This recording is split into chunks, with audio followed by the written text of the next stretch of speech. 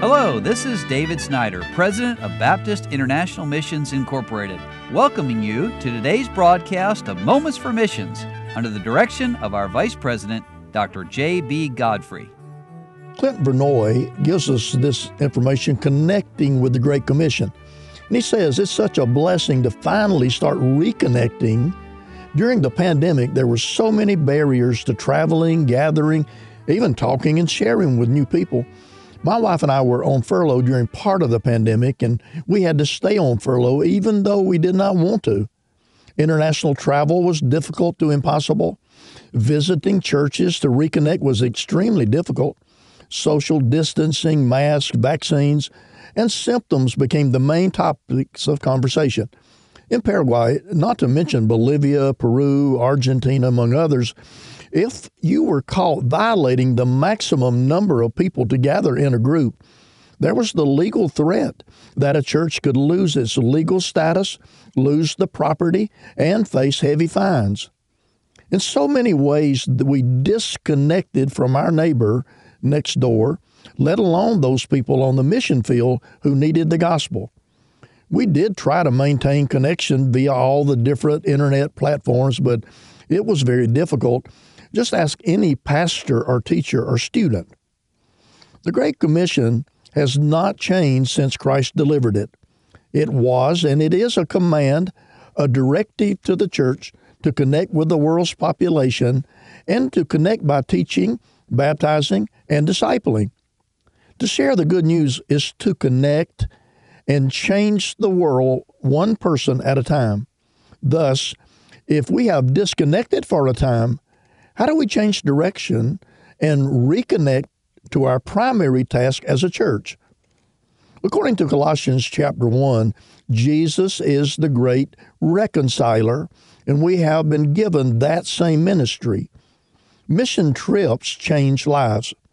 On a mission trip, we lift up our eyes and see what we cannot truly see from where we always are, and that is what Jesus did.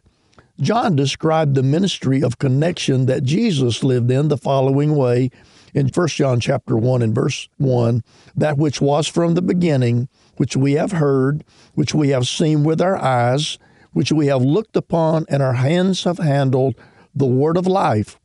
For the life was manifested, and we have seen it, and bear witness, and show unto you that eternal life, which was with the Father, and was manifested unto us. That which we have seen and heard declare we unto you, that ye also may fellowship with us. And truly our fellowship is with the Father and with His Son, Jesus Christ. Well, one of the many ways we have to facilitate connection is through a short-term mission trip experience. The language barrier is the first obstacle to connection, and for this reason there are different types of trips which can be made.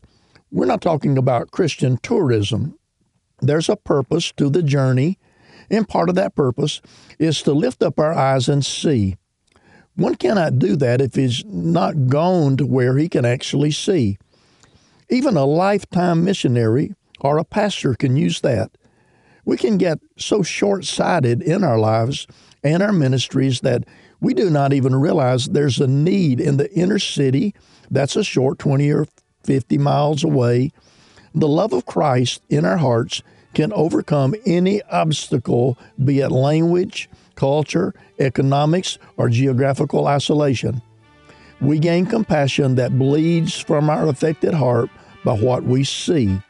Well, when I come back tomorrow, I'm going to share Brother Vernoy's ideas of some of the different kinds of trips. You've been listening to Moments for Missions. For further information, please write to BIMI, P.O. Box 9, Harrison, Tennessee 37341, or call us at 423-344-5050. Or you can visit us online at www.bimi.org. Until next time, may the Lord richly bless you.